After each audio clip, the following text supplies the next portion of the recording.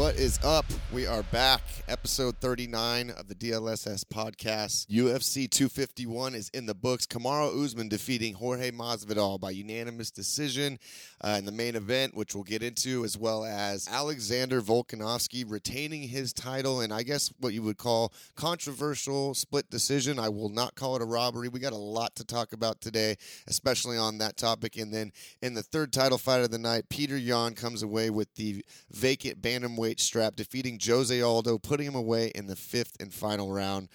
Crazy night, guys. So I'm really looking forward to breaking it down and getting into it. So without further ado, I am the host of this show, D-Love, and with me as always, my main man, my partner in crime. What's up, Nate? Nate Deptula. How you doing, bro? I'm doing fantastic. Just ate a mayo cheeseburger. Oh, God, this again. No, I didn't. Actually, I had pokey today. It was good. Man, I'm killing it this week. Oh, gosh. That's all I can tell already. you guys. I'm killing it this week. You guys didn't think I'd come back on the points challenge, which you'll hear later, but I'm coming back. But I believe Dustin brought a guest today. His name is I forget his name. What is his name? Wow. My name Jeff. Wow. Name, We got a lot of Jeffs on this show. I would never forget his name. His name is Harvey Alcala. How do you pronounce your last name to be exact? Alcala. Alcala. Ooh. If you want to say It it, sounds like a superhero name, like a right, Mexican it's superhero name. Alcala. You got to throw that Latin flair on it, I see. Alcala. Alcala. Get a little closer. Talk a little louder. He's soft. He's a soft-spoken giant. But yes, Harvey Alcala, friend, training partner, fellow fighter at the gym, MMT Fitness, of course, is joining us today. Thank you so much for participating and coming down and having some fun. Thanks for having me, guys. I appreciate it. Yeah, Absolutely. dude. Harvey's in the building representing the new MMT shirts. That I am. Dang, dude. Representing the blue and the black and the Yeezys. Damn, he's looking him up and down right Dang, now. Dude, Yeah. what You the got, heck, you got a weird look in your bro? eye right now, Nate. You're just I looking like this it, guy I up and like He down. just gets cuter every time I see him. Oh, thank you. Oh, thank you. I got ready just for you, Nate. Oh, my gosh. And you, Dustin. Don't This worry. is taking a very weird turn. Wow, yeah, your hair's. Oh no, your hair is done. It I was is gonna done. say. It looks normal. My hair is a fro, bro. Look at this. Check this wig out, bro. I saw it the moment I got in Yeah, here. it's crazy, from across huh? the room. I was like, damn. Nate's going El Natural. He's got Yeah. a big mop on his head right now. Going long, baby. like it, though. I I'm like committed. it. I'm committed to long hair. Yeah. Well, Harvey, we're here to talk about some fights, so I wanted to ask you. You told me something a few minutes ago in the garage. How'd you feel about the overall, how these fights went this weekend? Oh man, I'm not gonna lie. I was heartbroken on some of them, and some of them were good fights. But the title fights, one of them in particular, that one just got to me, man. Yeah. Well, I mean, speaking of, what would you say? You're heartbroken and hearts and emotions and love, and bringing it back to what Nate was alluding to already. Yeah, he absolutely smashed in the predictions challenge this week. Excuse me. And as I kept kind of admitting last week during my picks, I was like, I know this is a heartstring pick. This is an emotional pick, but I didn't go. Oh my God.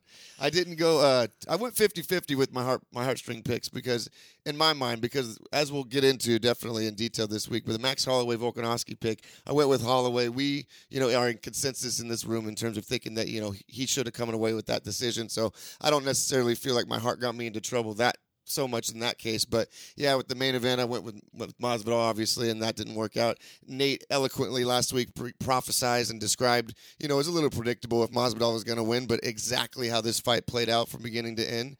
And I was on point. It was on point. If you listen back to last week, yeah, Nate, definitely, even with the fight that didn't go his way, with the Jose Aldo fight, man, he kept trying to remind Pedram and I about, remember, like the talent that Jan's faced versus Aldo. This is Aldo's last chance. He looked really good against Moraes. Yeah. That was a hell of a fight as well. So we're But, gonna get into it. Why don't we start with that one? Why don't we start with the Jan versus Jose fight? Harvey, did you want to start first or I'll Nate? start, no problem. Go for it. Let's go. That was an amazing fight. I think Aldo looked great in it, and he was doing pretty well. Jan, of course, was doing great too. It was a good back and forth, but I think Aldo still looked good for. I don't want to say he's old, but he's older now, and He's like MMA years is like dog years for this guy. He's only 33, I believe, in like actual age. But in terms of experience and fight experience, this guy's an he's old been soul. around a while, man. Yeah, absolutely. All the damage Yeah. that he's taken too in those fights and training as well, and plus he's at a lower weight class than when he originally started. So I mean, he said in the interviews that it's a lot easier for him to make 35 than it was for him to make 45. Mhm. But Most people won't understand that means he consciously sacrificed muscle mass and did things in terms of his lifestyle change, diet, and exercise to sacrifice some of that muscle mass so he's even leaner than before, less mass overall. So, I mean, that could affect your gas tank positively too. Less oxygen needed for those muscles. But, yeah, go ahead. Oh, he looked really good, though, considering everything. And even during the fight, it looked like he was holding his own. It's just that last round, I mean... It was, I could see it being back and forth too, but he still looked pretty good, even after the first round, where it looked like he did get hurt when he was on the ground. I think Peter Yan got him. Oh yeah, he punched a body shot. They speculated either he had a sore broken rib, or I personally thought he got him in the liver. I just don't think he was flexed. He didn't expect it. I thought he got him in the solar plex at first. Sure. I was like, damn, did he get him in the solar plex, sternum? What's going on? But then, like you said, they said something about a rib. Potentially, yeah. Yeah, it made sense. But that's the first round. Looked significantly hurt. Like, fight could have gotten stopped, right? And then it went to the fifth. So, I mean, kudos for that championship heart and experience for sure.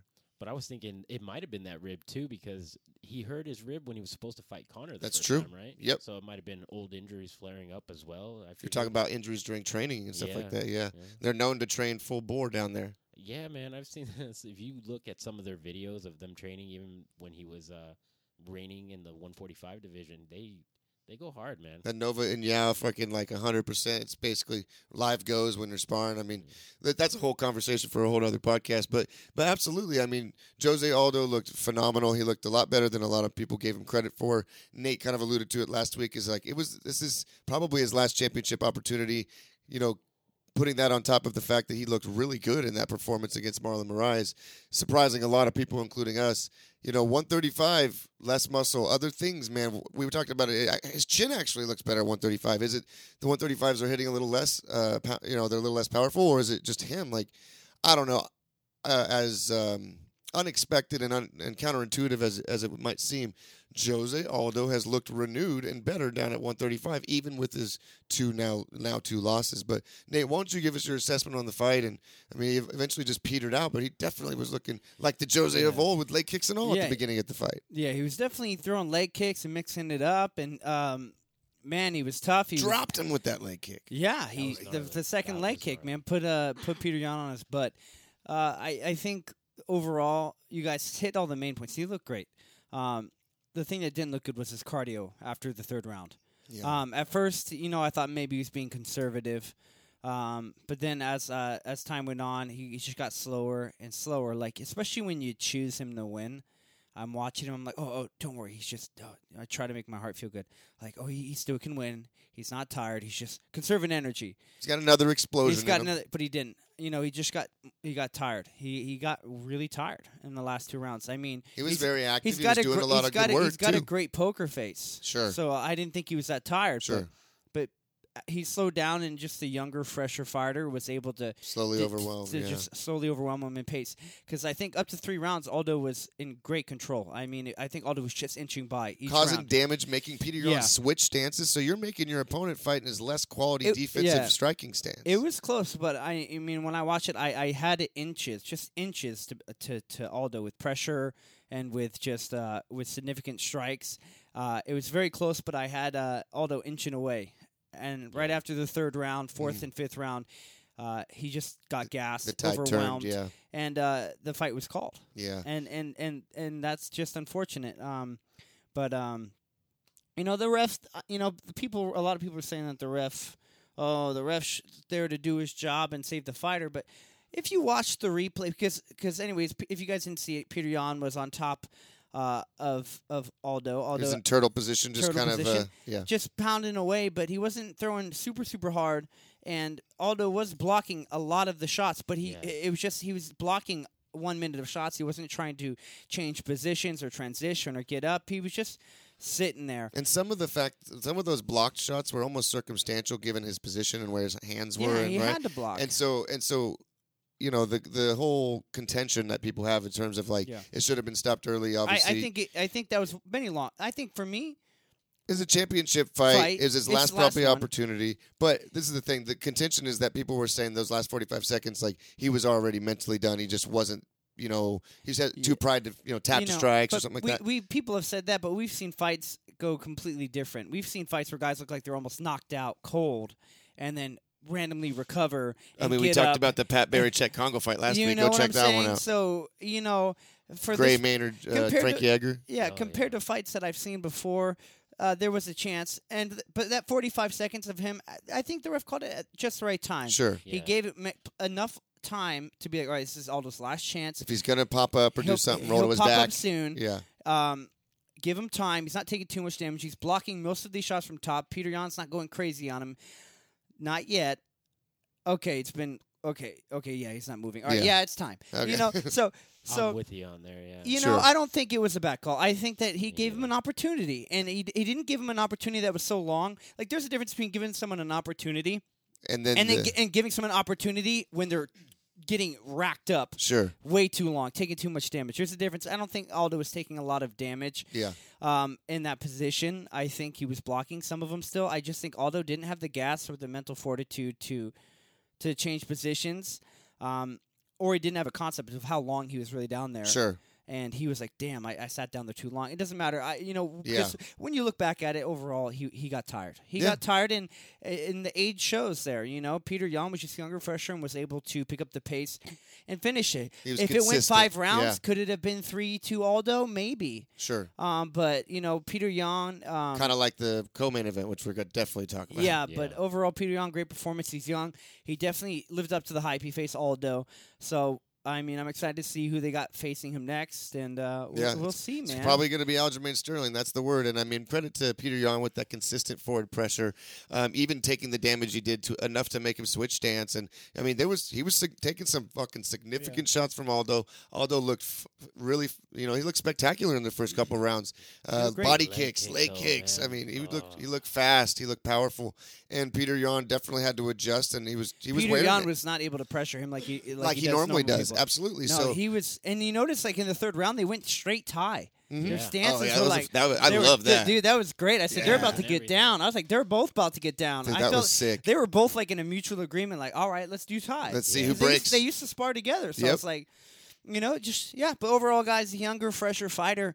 Slowly just- but surely overwhelmed. Yeah. The tide turned, and then that consistency piece, and then that youth and that pressure and that cardio eventually overwhelmed him. Because you're right, Peter Yan was not able to pressure and push people back like he normally does. It took him 4 or 5 rounds and taking damage and continuing to pressure, and Aldo to get tired for him to be able to start executing that game plan. But credit to him to be able to be in his non-dominant stance for the majority of that fight and still be able to continue to slowly but surely execute his game plan.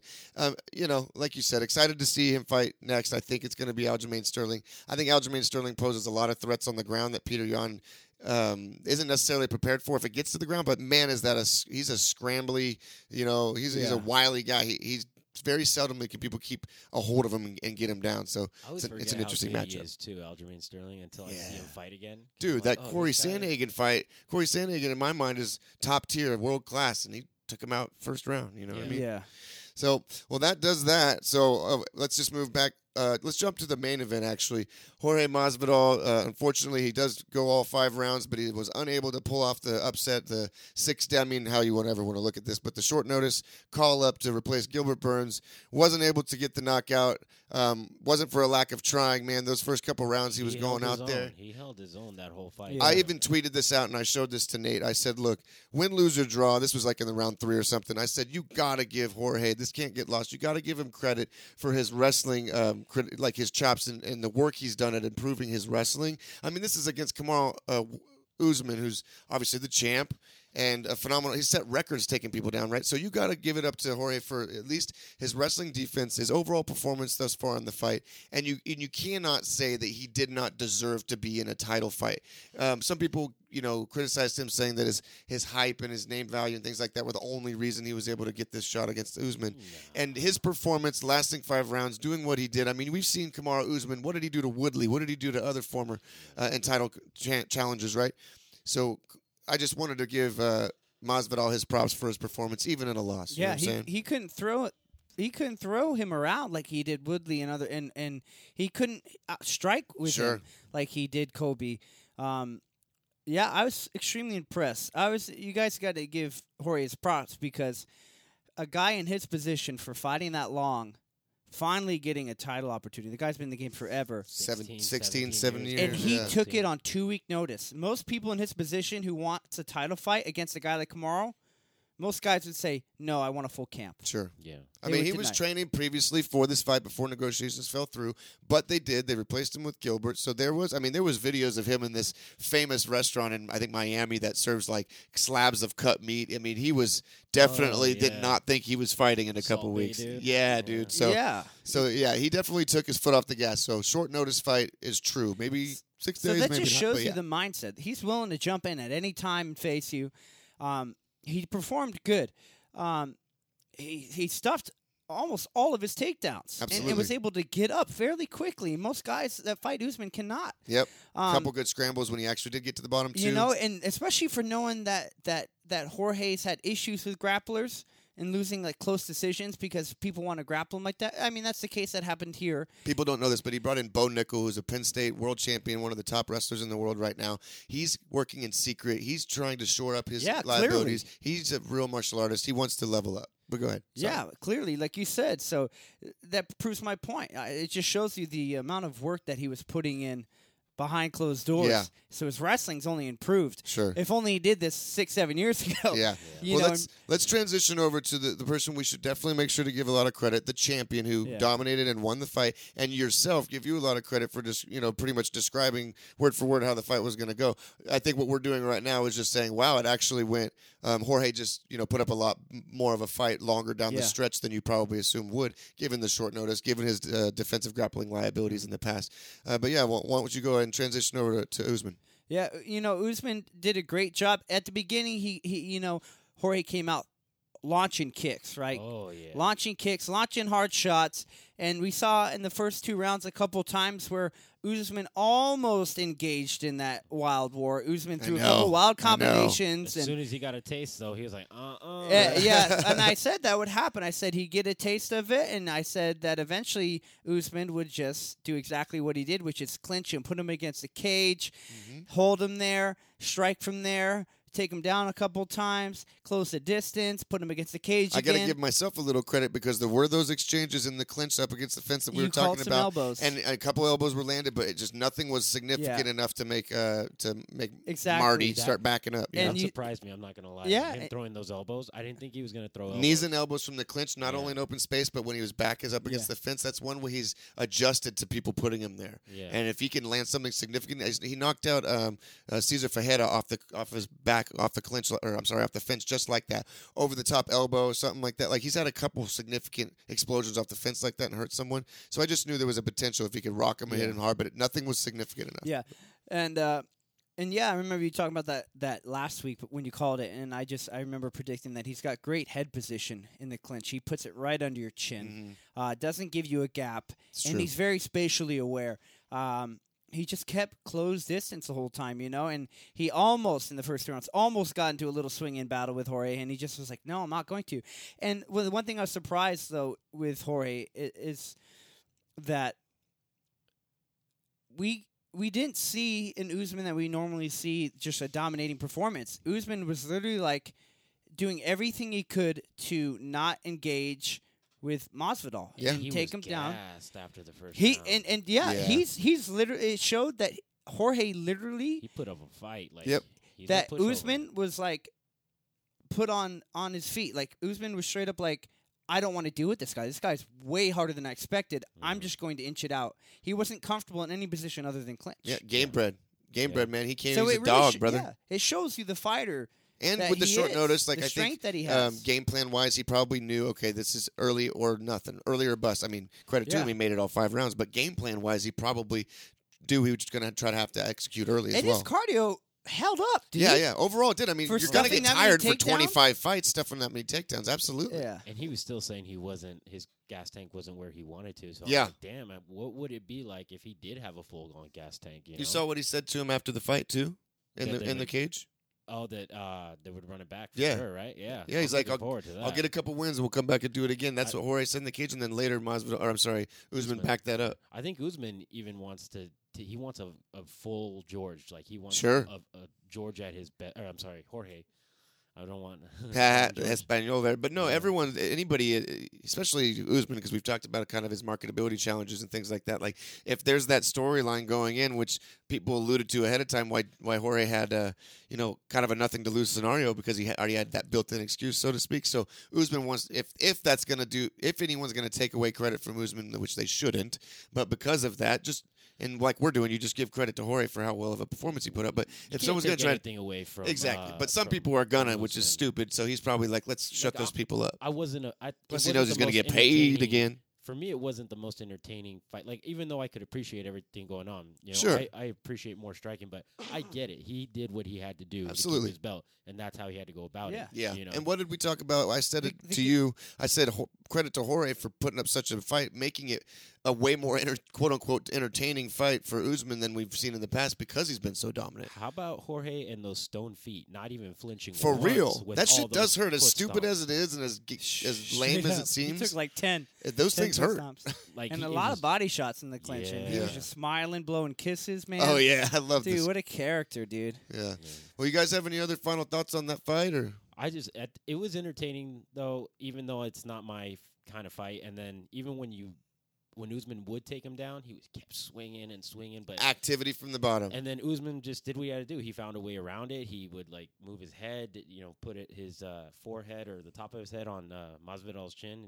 It was a good fight. He did what he had to do. One of those times he was in side control and Jorge was in some precarious situation and he exploded, rolled out, and then eventually recovered guard. So even on the floor, to Nate's point, as he was talking about, he was defensive enough to not take much damage. You know what I mean? Yeah, the few damage he did take were from those elbows. Yeah. And then he tried to adjust, you could tell.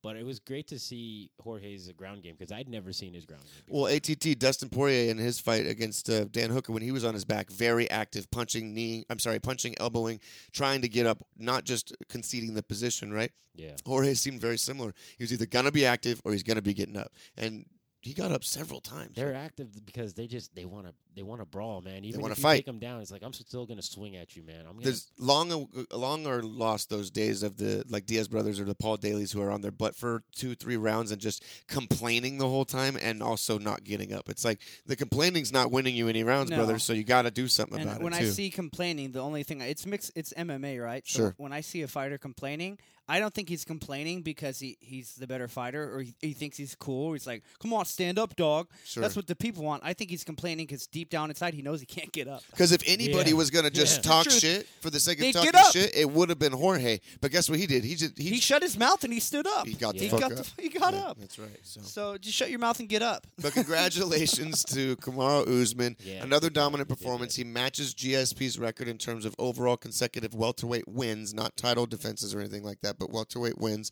I mean, he's a dominant force. We saw that video package before the fight that was, the UFC and their production team is doing as much as they can to try to make him a scary, a character, a figure that's marketable and sellable because the guy's just lukewarm. Nothing against him, but he doesn't care too much to try to promote himself. His kind of over-the-top arrogance and swag really doesn't do much for people. And so, but that's, I guess, him or his thing, right? Yeah. So What do you guys think is next for Kamaru Usman? Like who? it's a very Burns. good question, but I think it's Gilbert Burns as well. Yeah. And this is why. There's a lot of different arguments you can make for Leon Edwards, for instance, because he got passed up for the shot that Burns got against Woodley because of the COVID situation, and he was supposed to fight Woodley. There's other people you could talk about, but Gilbert Burns, in my estimation, could be literally called the pandemic fighter. He fought in Brazil, the very first show that had no fans because of COVID shutdowns in March. Then he fought at the Apex against Woodley during what some would call what would be considered the peak of COVID. And then he was scheduled to fight on Fight Island, also during lockdowns, right?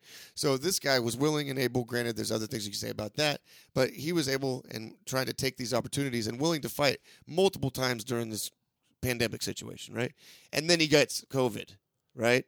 So I think the UFC, if they Price know is what's taking good fights, for man. them, it's true. But if they know what's good for them, whether it's from a potential lawsuit down the line or marketing, I mean, the contracts probably negate that. But if they know what's good for them, I feel like they'll do right by Gilbert Burns for being so willing, stepping up and doing all that, fighting during all this time during Yeah. COVID. And he's a lot more marketable than a lot of the guys right now, especially Leon Edwards. Sure. Yeah, you can't hold it against it. The storyline of them being teammates and stuff like that is easy for them to Oh work yeah, with. that's a great thing to watch. Oh yeah, I what forgot I'm about saying? that. That's true. Yeah. So I'm pretty confident that would be the next matchup. Plus, I'm not going to lie to you, like, that's similar to the Jorge matchup, but just with exceptional jiu-jitsu. So it's just going to make Usman have less options in terms of the grappling. So to me, it's a very exciting matchup. Yeah. Yeah. That would be a good one. I'd like to see that one. All right, guys, let's transition to the co-main event. There's a lot to talk about in this fight. I want you guys to give your opinions. I want you guys to describe some of the fight, and I want you to go into it.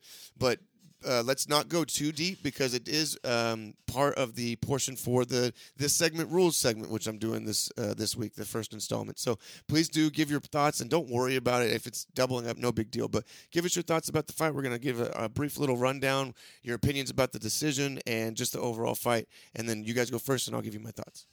I had Max winning at 3-2. I concur. You know, Yeah, I agree. Even though I picked Volkanovski, I had a 3-2 first 3 rounds. Max it was obvious pressure, striking, performance, just everything. Yeah. there was one of the rounds. Knockdowns. There's one, the knockdowns. Two knockdowns. Yeah, two. One in round 1 and round 2. Right? Yeah. Yep. It was a head kick and then And then the an hook. uppercut. Yeah, and even one of the rounds, one of the ones that Volkanovski took, I think it was pretty even, but because he did that flurry at the end, I think he stole the round. Yep. Which is why It's I either gave 3 it or to 4 him. that you're referring to. I have to watch the fight back. But 3 and 4 are the swing rounds, the controversial rounds. Some people say it's definitely round 3. Some people say it's 4. But those were the swing rounds that if One of in those this rounds case, was definitely Volkanovski's. I mean, Exactly. 2 for sure, but one of them I think he 5. kind of stole. 5 he stole. 5 is 100%. It was him. Volkanovski. Yeah, but- 4, you could say Volkanovski or Max, depending on how you looked at it. I personally feel like 3 was the swing round, but that's the one that, if you look at the actual scorecards, that two of the judges gave to Volkanovski, so ended up giving him the fight was round 3. So Yeah. go ahead, I Harvey. think Max looked really good too. I think he made the necessary adjustments that he needed to, and he was looking good. And he looked like he was having fun. He didn't look frustrated like he did the last time they fought. You know? Absolutely, he was calling it out, putting Yeah. 1 finger up, then 2 finger ups after the first and second round, calling it. Yeah, I thought it was great. It was fun to see him in there and having fun with it too. Because in the last fight they had, you could just see like almost not desperation, but he was like. He knew he had to do something to try and catch up. Even though he says he won, and I could see how it was close, I still think Volkanovski won that last one. How about shout out to Pedram and just anybody who said Max is one of the adjustments he was going to need to make would be to check and or throw leg kicks. Man, he was doing our style, Thai style. You give me 1 kick, I give you 2 kicks. He was doing a good job keeping up in terms of the points with the kicks. Yeah, he did good, man. I had it 3-2. I mean, it was still a split decision. Exactly. So that makes it not as bad. Like when you're like, well, I see it could go either way with the swing round. But for me personally, watching the fight and paying close attention to the fight, the first 3 rounds to me were clearly Max. Same. That's what my opinion is. yeah. That's my scorecard too. Especially with those knockdowns. Yeah, with the knockdowns, that takes it to a whole nother level. Yep. The only thing I think what happened is I told it with you. I said it last night. Is sometimes with judges that are either not fighters or which are usually not, or not, or people that are fans or watching. It depends how you finish the fight. Even the last round, right? So the last round, he took Max down like 3 times, and he had a really, really good round. I love this point. I want you to continue, but I love this point because it's relevant to this segment rules that we're going to play. Yeah. Because that actually doesn't come into the scoring technically because it's by round, but that would be alluding to what's called like scoring the entire fight versus round by round, which will, like I said, you're going to hear a little bit about in a second. Yeah. So sometimes I feel like that could sway. That and because Max was a little bloody at the Yeah, the last 2 even rounds, right? blood Visual damage, Visual yes. damage can sway how judges feel. Like most fighters and people that actually do the sport look at strikes and what's thrown and how you defend and I don't care about blood. I just care about who's outstriking who's doing better. But judges sometimes don't see that. They see and it's based on your eyes too. Sure. Like sometimes you see blood and all you do is look at them and you start assuming that they're losing. Well, and and then perception is a big part of this, right? So if you are a person that perceives that damage as more significant, whether it is or isn't, that's going to affect the way you're seeing the fight. Yeah, so do those things play a factor? That's a whole other topic, but I had it 3-2 Max. It's a bummer because he lost 2 in a row now, so I think it's going to be for him to. I don't want to use the word robbery because I don't think it's a robbery because it was controversial in my very opinion. controversial and close. But I mean, I saw it 3-2, and it just sucks because it feels like Max overcame a lot, had a not really couldn't really trained on Zoom. Dude, I tweeted out that Zoom train is about to blow the fuck up after those first couple rounds. and Holy shit. It was able to come back. Yeah, and was able to come back a second time, and I think win the fight. So, Great. it is what it is. Yeah. I mean, I really enjoyed the fight. I thought it was phenomenal high-level chess like we talked about last week and Hell yeah. watching it play out because Max is the master of adapting and adjusting throughout a 5-round fight, and he had 25 minutes. It took him a lot longer. Credit to Volkanovski, which we need to make sure to touch on. We don't want to, get lost in all this, Volkanovski right? Did great too. Hell yeah. Absolutely. But the first fight, he definitely did better than this fight. So if he was going to win the second time, I would have thought it would have been, more significant fashion. I thought he was going to be more aggressive. So too. I thought he was I thought he was going going to throw much more combinations. I Yeah. felt like he threw Try to less take- combinations, but used more wrestling. I mean, you heard what he said in the lead up a lot too about that too. He was talking about saying, I got need to make a finish him." statement. I got to finish Yeah. him. He didn't But- like that. He said Max thought he won that one, and he was going to put him away. And Yeah. So I thought he was going to come looking for those big shots. And I mean, he's sure he was. Yeah, but Yeah. He got in there, and he was more hesitant than the last Yeah. fight. So The it seemed credit to City Kickboxing and those guys as far as how well of a job they did in the first fight. But man, you got to give Max and his team camp credit for how well they adjusted. That slight little bit of extra distance, being a little bit outside, utilizing his longer reach, utilizing that leg range and those kicks. And, half of the kicks that landed in the first fight landed in this one, although his leg was still a little bit chewed up. But, man, he was able to negate a lot of the successes that Volko had in the first fight. The last thing I want to say about this, because I think it ties into what you guys were talking about with regards to perception and damage and stuff like that, and finishing the fight strong and perception in that way, there's a psychology of judging that people have talked about also that, like, okay, so Max did well and dominated in a sense those first 2 rounds, right? So even if he wins that third round, but just not in as much dominating fashion as the first 2, some people judging psychologically will think, okay, so Volko did better in that round because he didn't get beat as bad, and then it's 2-0, so that now that one should go to Volkanovski. Like, I'm trying to oversimplify it, but the psychology of comparison of how well he did comparison to the last round, just because he did better, makes them think that, okay, he got that round one, and that may not be actually the case. Yeah. And then as Nate and I have kind of gone back and forth before with regards to stats and numerics, they sometimes really tell the correct story, but oftentimes they don't tell the whole story, right? Yeah. So, in this case, as we'll see, like I said in the new rules segment, they kind of touched on for a moment, the stats were very, very close as well. So it's one of those things. All right, well, moving on, some other notable fights on the card. Davey Grant versus Martin Day. Grant came away with the win, TKO in the third round. I was saying this wrong the whole time, like Carol Hosa, I guess, takes out unanimous decision over Vanessa Mello. Julian Pavia versus Zagulas Zumagulov. Okay, Nate, real quick. We weren't going to talk about this, but why don't you really quickly talk about how pissed we are at Zamagulov. So, me and Dustin laid $1 down on a 13-fight parlay, and let me just tell you, this 13-fight parlay, you have to pick all 13 fights and who's going to win. Jose would have broke our heart later in the night, but still, go ahead. Yes. Yeah, you're right. That's the only other one, but go ahead.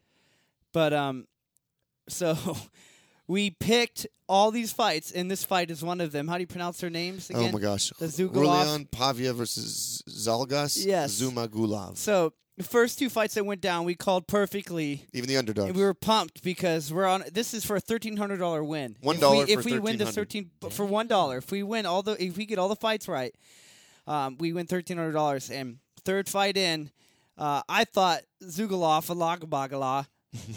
I thought he won, and we both did. We thought, like, significantly, if you look at the numbers right here, but he won. look at he got significantly 66 strikes from 52. He got 2 takedowns. Yeah. And I think he did it with the takedowns and the pressure. He pressured, and he looked good. And he was a small fighter, but it went the other way, split decision. Yeah. Damn. And me and him were just like, well, there goes our $1,300. We were excited because, like, oh, he won that, and he was the underdog. Yeah. So it was already a tough pick for us to pick anyways, Yeah. but stats-wise, I thought he was a good pick as an underdog. And then every other fight was right. Yeah, so that we're we like, picked. bummer. We're like, bummer, whatever. But then we just, for fun, kept checking back every time. fight was right except Aldo. Poor Aldo broke our hearts. I Yeah. mean, But yeah, anyways, so we're pissed off at Zamagulov. But although it was a good fight, we did think he won. But this one, again, not a robbery. It was a close decision. yeah, but close How decision you for say sure. his last name? Zamagulov? I think you did better than I did. You nailed it. You definitely did better than I did for sure. Zamagulov. And then Marcin Tybura comes away with a decision over Maxim Grishin. That was kind of an underwhelming fight. Leonardo Santos, that was a fucking shit show of a carnival fest. Like 3 nut shots, 2 eye pokes, and a partridge in a pear tree. Like the longest 15 minute, or I guess it was longer than that. Longest 3-round fight. It was like a 30-minute fight. Because of all the stoppages in play. He almost used all 5 minutes. It was 2 illegal groin shots and an illegal knee to the head. This fight, don't waste your time watching that I fight. think I saw parts of it, and then I zoned out because I was like, damn, what's going on? I was in the other room, taking in extracurricular activities for a while with Juan, and then I come back in. I'm like, this is the same fucking fight? Yeah. Yeah. Yeah, Leonardo obviously won. Goddard at that point just took away 2 points. He took away 2 points, and he was in his Within his rights, yeah. He was in his right mind to take away 2 points because the first nut shot he let go. The second one he was like, no more. He could have taken a point already on the first one, but the second one he was like, he still didn't take a point. So he's like, all right, I'll let it go. He gave him plenty of chances. So it's totally fine if you do something illegal. A third nut shot, maybe 1 point, but this time it wasn't a third nut shot. He freaking kneed him while he was one knee down on the ground. Dude, Kneed him straight in the head. And not to mention the effect it actually has on you going forward in the fight if you continue on. Oh, Yeah, so at that point, I thought 2 points for sure. He's like, I already gave you plenty of chances, not giving you a point for a nut shot, let alone 2 of them. Yeah. So this time you knee him illegally in the head. Did he even you argue could it? take 2. No. Not the good. He felt bad. He was like trying to apologize. He was just heat of the moment, but you got to Yeah. be professional. You got to know your surroundings and know what you're doing. Man. Yeah. The thing, I felt bad because his hands weren't on the ground, but totally one knee was down. True. So they get confused because he didn't see the hands on the ground, but the guy had one knee down. What a great topic for this segment. Rules. Yes. I was about to say, Yeah, exactly. But anyways, obviously Leonardo Santos won. Crazy fight. Makwan Amirkhani, man, comes away with the first round submission. Yeah, that was a gnarly one, dude. Throwback performance for him. He's always capable of this, man, but he hasn't been consistent for me in the past. And so I went against him in this fight like a dumbass. And Nate called a submission in the third, got it in the first, didn't even need it, those extra rounds. But congratulations What to a sportsman Amirkhani. too, man. After That was he put him out. Yeah, he went and grabbed his legs right away to try and get him. Yeah, what a I said that too. I was like, what a gentleman, dude. On TV, you could see the guy's leg twitching before the ref even realized that he was unconscious. I was like, bro, this guy's unconscious. His leg is twitching. So he was put out bad. I want to actually mention something about the Leonardo Santos fight. Okay, what? I noticed that when Mark Goddard broke them up, he didn't separate them. When he broke them up, he just left him like the They were distance. like right next to each They other. were right next to Oh, each other. So it's so awkward. It was didn't so see that dude. one. It was so awkward. He did that a few times. Yeah. when he broke people up. That's Yeah, funny. yeah. So it's like he just like, no, stay right there. No, they were like, usually you separate them because if there's bad blood or someone gets mad, you don't start Yeah. attacking I mean, each there other. was a couple moments in the main event where they were separated and they were standing exactly. close. Yeah. Yeah, Like, but hey, man, he that just got left close. them right by each other. It's kind of like when you hurt your little brother and you're like, and your mom comes in or little sister and she's just like, "What did you do?" And then you feel sorry and you're kind of just looking at him and you're stuck right next to him and it's all awkward. You're right. and That then guy you was start feeling standing bad. there going like, I'm sorry. Yeah. Anyways, that was very interesting. Well, Usually they put him on the opposite sides of the cage, but Amirkhani, man, subbed out his opponent in only 3 minutes, 15 seconds first round. Okay, Muslim Salikov, he ended up taking the split decision over Elizeu Zaleski dos Santos, Easy dos Santos, another underdog pick for Nate. He got, and that takes us. Okay, real quick, I gotta mention it.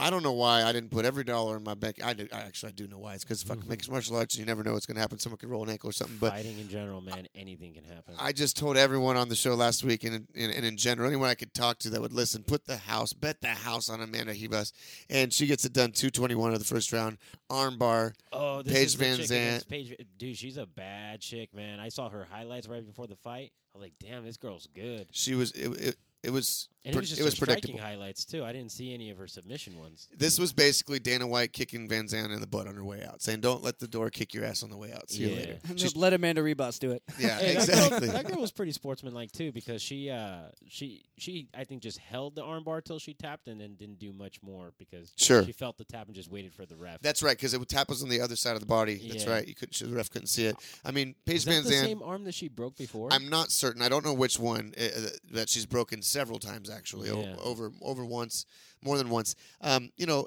kind of saw this coming. Everyone could kind of read the tea leaves that Dana White, he's been known to kind of hold grudges in a sense. And Paige Van Zandt was trying to fight out her contract, fight into free agency.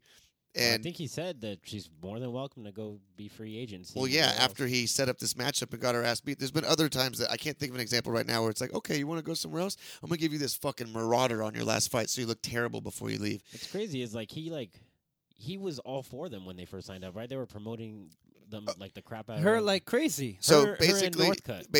basically, there's a term that Nate and I use called getting Sage Northcutted, and it could very well just be called getting Paige Van Zanted. It's they're too marketable for their own good early, so they get pushed too fast and get pushed against people that are just Way more experienced. and then they get chewed up, and it definitely has their careers like fizzle out because they got pushed too fast. Yeah. So she and Sage Northcutt are the best two examples of that. But she's still a talented fighter, just not the elite of the course. elite. Anybody who gets in there or even gets signed to the UFC, Exactly. they are talented one way or another. And she's already talked about her income streams outside of fighting, and because she's got that side of her career or marketability for a brand, right, that is valuable, and she's got the combination of that and her skills that can kind of make a career versus, other people just have the elite skills, maybe not the marketability and vice versa, right? We're talking about Kamaru Usman, things like this. She'll be So set, she's a man. better fit for Bellator is what I'm getting at, Yeah. because they give you the freedom to utilize your outside sponsorships more freely and collect revenue streams from them as well as your fight Maybe purses. even So one, right? Because one, yeah. true. But her boyfriend, I can't think of his Vanderford, so Austin Vanderford, I think his name is in Bellator already. So I think the writing's on the wall. I think that's what was going to happen regardless. Yeah. And yeah, man, but I told you to bet the house on Hebus, and that was a short and sweet fight. Okay, so the last two fights we're going to talk about really quickly. Jiri Prochazka, UFC debut against top 5 contender and championship challenger Volkan Ozdemir. He puts him away That by was a weird fight. TKOs. Oh, yeah. He's had some weird tactics. Puts him away in the second round by a TKO. Actually, I would just call that a straight-up KO. But yeah, phenomenal performance, phenomenal UFC debut. Why don't you take it away, Nate? Yeah, like Harvey said, dude, that thing was weird. When I because last week, if you guys listened to the show, I picked him. And I picked him because his record coming in, he had 10 KOs in a row. He's just killing people. 10 fights in a row, just destroying people. So I thought this guy was going to be like this striking anomaly, right? And just be this brute, this great striker and a well-rounded fighter. And when he comes out, Dude, shout out to CJ, a homie from the gym that's a big supporter of the show. He's going to be listening this week. He said he wants to see this fool against Johnny Walker. I was like, my mind just blew out and is on the wall right now. I was thinking something like that when he landed that nasty KO on Volkan. That's how you say his first name, right? Yeah. yeah, Volkan Ozdemir. Nailed it. I'm going to stick with Otis Volkan. Redding. I was like, No man, time. him and You Johnny say Walker no time. might be a good one. So Yeah, Yeah, but it's like, do you put him against Johnny Walker? He just beat Ozdemir. And the only losses Ozdemir has was against friggin' the champions. yeah, I was surprised. So I don't think I think this Johnny Walker is not quite there yet. Yeah, So that's the thing. No, I agree, which is why with this guy's performance and that was so It was weird. awkward. You don't really know what Right. takeaways to take away. You don't- other- because you Hands don't know if he got down. lucky or yeah. You knew he had knockout power and Yeah. put away his opponents, and that's what happened. It's like those defensive liabilities, because it was obvious that those tactics and those things were definitely intentional. But Yeah. those defensive liabilities that come along with it that he had, someone at the top level is going to catch him eventually, him. make him pay for this. I Yeah. straight up thought he was going to get knocked out. I did When too. He was coming in, I was hands down, worried. jumping around and doing What his, makes- like mocking Wing Chun stuff. I was like, oh, he's Yeah. going to get slapped. what But makes then- me wonder is if he doesn't actually fight. I got to see highlights of him Sure. because I wonder if he actually fights different. Because the second round he was a lot tighter and he wasn't as weird and He awkward. hadn't thrown any kicks, which you guys pointed out in the Yeah. first round, which was smart because he came out with that head kick in the second round. Yeah. And to your point, all that elusive, weird behavior he just went straight at him in the was second it round. was so it just maybe like a a ruse? ruse? You know? It might be. Jeez. Nice. Because I know those kind of people always like throw you off. You can be one of the most experienced fighters, but when Sure. you got somebody who's just wild and unpredictable like that, that's usually the most dangerous ones because you're like, I don't know what this dude's going to do. I Yeah. mean, Tony Ferguson has beat people that have a way higher pedigree in striking, but because he's weird and elusive and he comes at you, boom. Yeah, I remember watching it and how he was like moving and his hands Yeah. were down in the heavyweight division. You don't want your hands down and just how awkward he was being. And I was thinking, how did this guy get through 10 heavyweight fights without getting knocked out? Light heavyweight, yeah. you dude. know? So when I Oh, saw was that, he I was like, heavyweight? does he That's really? That's he- light that heavyweight, was but light I think heavyweight. he's had a heavyweight fight in his amateur career. But I was like, how did he get? Who did he face? Because I know he fought King Mo, lost one, but he actually avenged it. He came back and avenged that. All right, So he beat King Mo. It's got to be a ruse then. 'cause So you don't fight we'll King see how Mo. he fights next time because I'm like, that kind of stuff. I mean, like, he was open a lot and got clipped a couple times. Yeah, by Ozdemir, who hits like a Mack truck. So I'm thinking, hopefully that was a ruse. Yeah. Because the second round, though, he came out and finished Ozdemir quick. So maybe It was a ruse, maybe it was excitement because his first UFC fight. Yeah. True. On the big platform. Right I've there. talked about that, where whether it's the hands-down basketball kind of swag is what I call it or whatever, where people just try to make themselves feel comfortable. Yeah. And sometimes that involves them doing things that are that they don't normally do. and are defensively not smart, but it's just Yeah. like, I would rather feel slick and smooth and confident and comfortable than keep my hands up right now. It's a weird thing, but Well, it worked exists. for him, man. Yeah, I 'cause guess. that was a Yeah. nasty KO. I'm not It gonna was lie. Head super kick, nasty. Put him on, queer street, and then that fucking wasn't a 2-3 or was it a 1-2 that put him I out? think it was a 1-2. I think it It was was his right hook that put yeah, him it was, out. it Right? was, Oh, yeah, it yeah. was a jab that pushed him against the cage, and That's then right. a sharp right hook right And on I the remember button. seeing the highlight and telling Pedram, if that jab doesn't land, because the jab did land 1st, if that jab doesn't land, maybe he doesn't get put out cold. He does maybe get rocked and dropped potentially still because it was a clean-ass right hook overhand shot. Yeah. But that you've been hit before. All of us in this room have been hit before, where they get touched and then get hard half a second later on the half beat, and that that timing of the bang bang fucking really I fucks think with you. People underestimate that first jab too because it Yep. throws you off, and as soon as you're coming back, you don't see that right. You're not able hard to one brace coming, for the yeah. one that really gets you. If Yeah. it misses, you're like, oh, I'm shelling up, and even if you get caught with that right one, you still kind of It's are not a- okay to ride it, but Sure. Yeah. It was just beautiful. So I'm excited to see more of him. I really am because it's going to be interesting. Yeah, maybe put him with Johnny Walker, but I think knows? Volkan Ozdemir was a huge step Sure. compared to Johnny Walker. I don't think either of them are ranked, so it'll be interesting to see Yeah. who they face. Which is Yeah. interesting based on who Vulcan's lost to. And who, And like who we he's said fought, last week, I you mean, know? giving this guy to Vulcan as his UFC debut is either, okay, we want to build Vulcan back up, or they're giving this guy a lot of confidence, a lot of respect Yeah, coming in. that's- Volkan never fought heavyweight. I don't not the UFC, I don't believe. But he was a light heavyweight contender for a couple That's what it years, was, yeah. and he was in the top Top- 5 for a while. The only people he's lost to, I think, is was it DC and Reyes? DC and DC Reyes, and then one other person, but I think they're And now That's why I got confused. Now with it. Prochaska. and Jones maybe. I don't know if they fought. I don't think they fought. Maybe. But well, speaking of beautiful destruction and violence, a lot closer fight than I expected it to be. Credit to Jessica Andrade, but yeah. Rose Namajunas comes away with a split decision win over Jessica Andrade. Mm-hmm. Goes all 3 rounds, tuning her up in the first couple rounds. However, it was definitely competitive. It wasn't wasn't a masterclass There's a as lot I of kept split describing. decisions on That's this true. card. That's I was true. going to say that earlier. I was like, man, there's a lot of split decisions But, going like- on here. But that third save it round later. for Jessica Andrade, she put it on Rose, and she was wearing it. Her eye got busted up. her nose too. Yeah, Yeah, that uppercut or- came in and she yeah. smashed her a couple times. But I thought But I- Rose was dominating even the third round a little bit. Yeah, she was doing I good, would but say that 2 to big 1. shots- I wouldn't say split. I'm I would good say with I would yeah. say 2 to 1. yeah. Rose is man, she's so game. She's such a dog though. Like good Yeah. for her. She doesn't normally have to go through those wars to get her victories, but it's good Yeah. to see she's got that grit. She bit down on her mouthpiece and fought back when she was Yeah. facing Props to adversity. Andrade too for standing up the whole time. And adjusting she- from the last fight, she was getting destroyed the last fight, so she made the On the proper feet. adjustments. Yeah, she landed so- like a gnarly flying knee too. A lot of didn't that she? extra head movement, which I Yeah. thought was stupid, but I was ended up surprised, working with out. a lot of head movement like that. I like to time head kicks because they usually Yeah. slip right into it. I'm surprised I didn't see more head kicks. Yeah. Maybe she was worried about the takedowns. but Sure. I'll be honest. I saw a lot of unnecessary movement, like Waste of fainting and energy. Just, A lot waste of- energy, and a I- lot I of don't what wanna she slip- threw was far. I don't Yeah. want to move my head too much and slip if I don't have to. especially if it's It's- a pattern. She was doing it very pattern Yeah, forming. 1, so. 2, Yeah. 3, 4, 5, 6. I would have Yeah. been like jab, jab, head kick. Yeah, Yeah. right, I would have right. been like jab. You're gonna slip left, and Yeah. my second jab, you're gonna move to the right, and I'm gonna throw a head kick Yeah. after and just freaking It was clock very you. faint.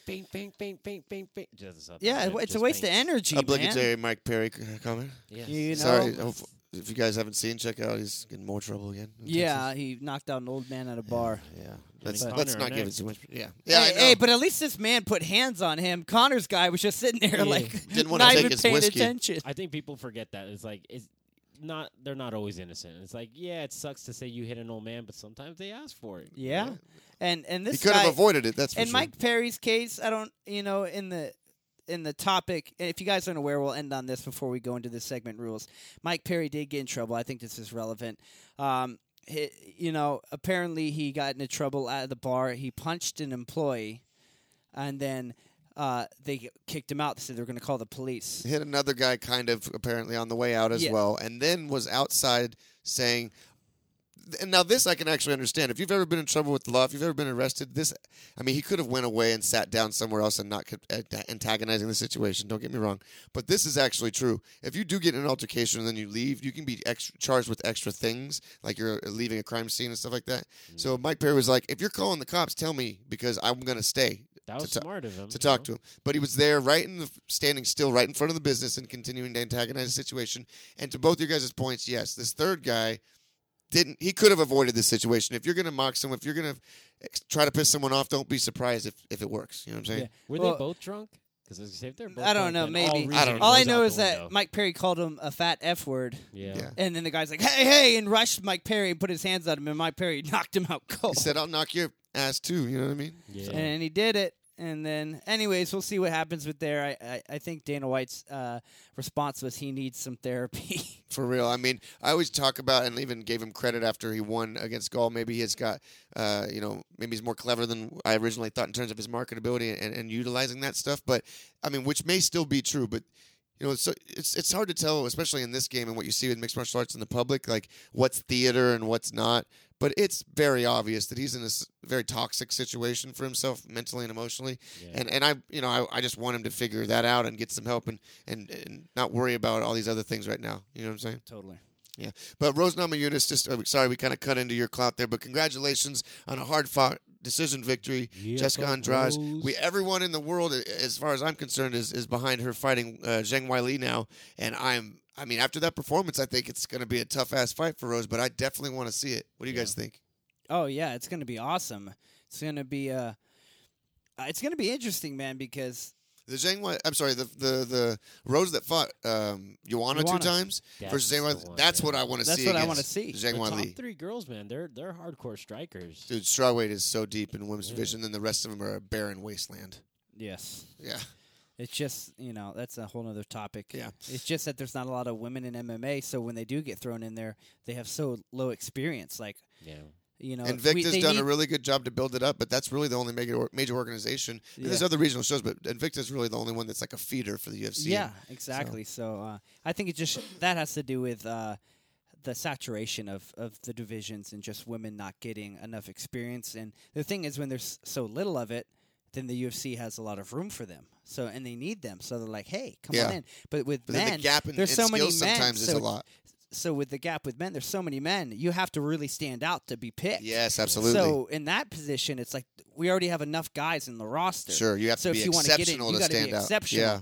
So that's why there's a difference in talent. But with women, it's like That's why Ronda was on top for so long. Just yeah, because there just wasn't a lot of women coming into mixed martial Yeah. arts that were not experienced. that Ronda wasn't good; she was great, Especially but for the for that time. generation, yeah, Absolutely. for real. It's not that women can't be great martial artists. That's not the truth because you're seeing, top killers. The Joanna, Yeah. Wiley. You're seeing awesome fights. Yep. Fight of the year, potential fight of the year is Joanna, Wiley, and Wiley Zhang. I think the they still got talent it gap sealed is up. starting to So, go- yeah, get I think- smaller, which is good. Yeah, so I think it's just there's less women in in a women's MMA. So when they are needed and we need to fill the roster, the women that we're picking, they're just not experienced. talent but pool they're isn't all as that's deep. left. They're all that's there. The so talent pool isn't as deep, and then the women Yeah. that do rise to the top, the cream that do rise to the top, our women have been training for their whole longer. life. Yeah, Their whole life, Yeah. and then you got girls that want to do MMA. They've been training for 2 years, got some amateur fights in, and Last thing I'll say about this, because you're absolutely right, is that we're starting to see the new wave, though, with the Tatiana Suarez, with the,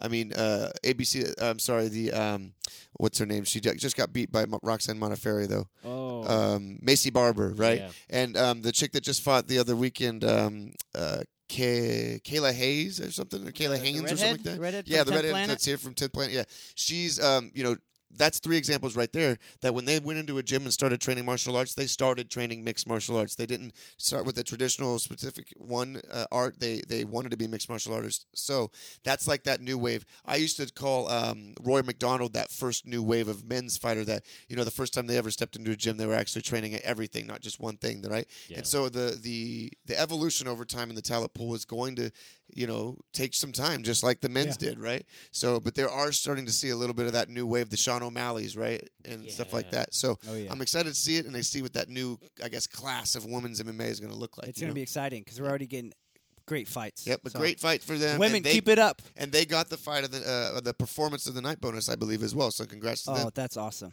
That's awesome. Yeah, it was a good fight. All right, guys. Well, that wraps up UFC 251. What a hell of a night of fights, man. I'm glad we could break it down for you. We're going to take a quick break, and we'll be right back, so stay put. All right. Let's do this. I'm going to go ahead and do the first installment of this segment rules portion of the show, but I'm going to be a bit lazy about it this week. Got a lot of things going on. I definitely want to get this segment up and running and have it be consistent, but with things I've been dealing with in my personal life, I just haven't had enough time to dedicate to it just yet. So I'm going to be a little lazy about it. I'm going to let someone else speak for me. But this is kind of like a good example of what I want this segment on the show to encapsulate. It doesn't always have to be specifically a rule, like a written down rule or policy, but just kind of some things outside the sport with regards to, commission policies or judging criteria or things like that. So it does apply, and I felt, again, like this was just a good example. So I know you guys have heard me mention him many times before, but Luke Thomas of the Luke Thomas Show, as well as the Morning Combat Show, Morning Combat Dissected on Showtime Sports. He's got his own YouTube channel. He puts out content as well, but frequent follower, listener of his content. And so he had a post-fight special that he does after the large pay-per-view events. He'll go on YouTube and kind of react to the whole card and talk about the fights, things of that nature. And on this particular one, he did go into a little bit more detail regarding the 10-point must system and some of the flaws that inherently has baked into that system, and how that causes issues and controversies, in particular with decisions in mixed martial arts. So I'm going to go ahead and play this audio here. It is a little lengthy. It's about 10 plus minutes. But please listen and hopefully take a few points from that. And then my guest and Nate and I will just go ahead and react to that. And then that'll be the segment for this week. So here it is. Here we go. The first installment of This Segment Rules. As a general rule, I don't pay attention. Over the line! Is this rule now? New rule. They haven't played by the rules. That's fucking illegal. It's a foul. Is the whole world gone crazy? It's unbelievable. It's time that they're going to stop. This is not now. There are rules. I've had it up to here with you. Am I the only one around here who gives a shit about the rules? This segment rules.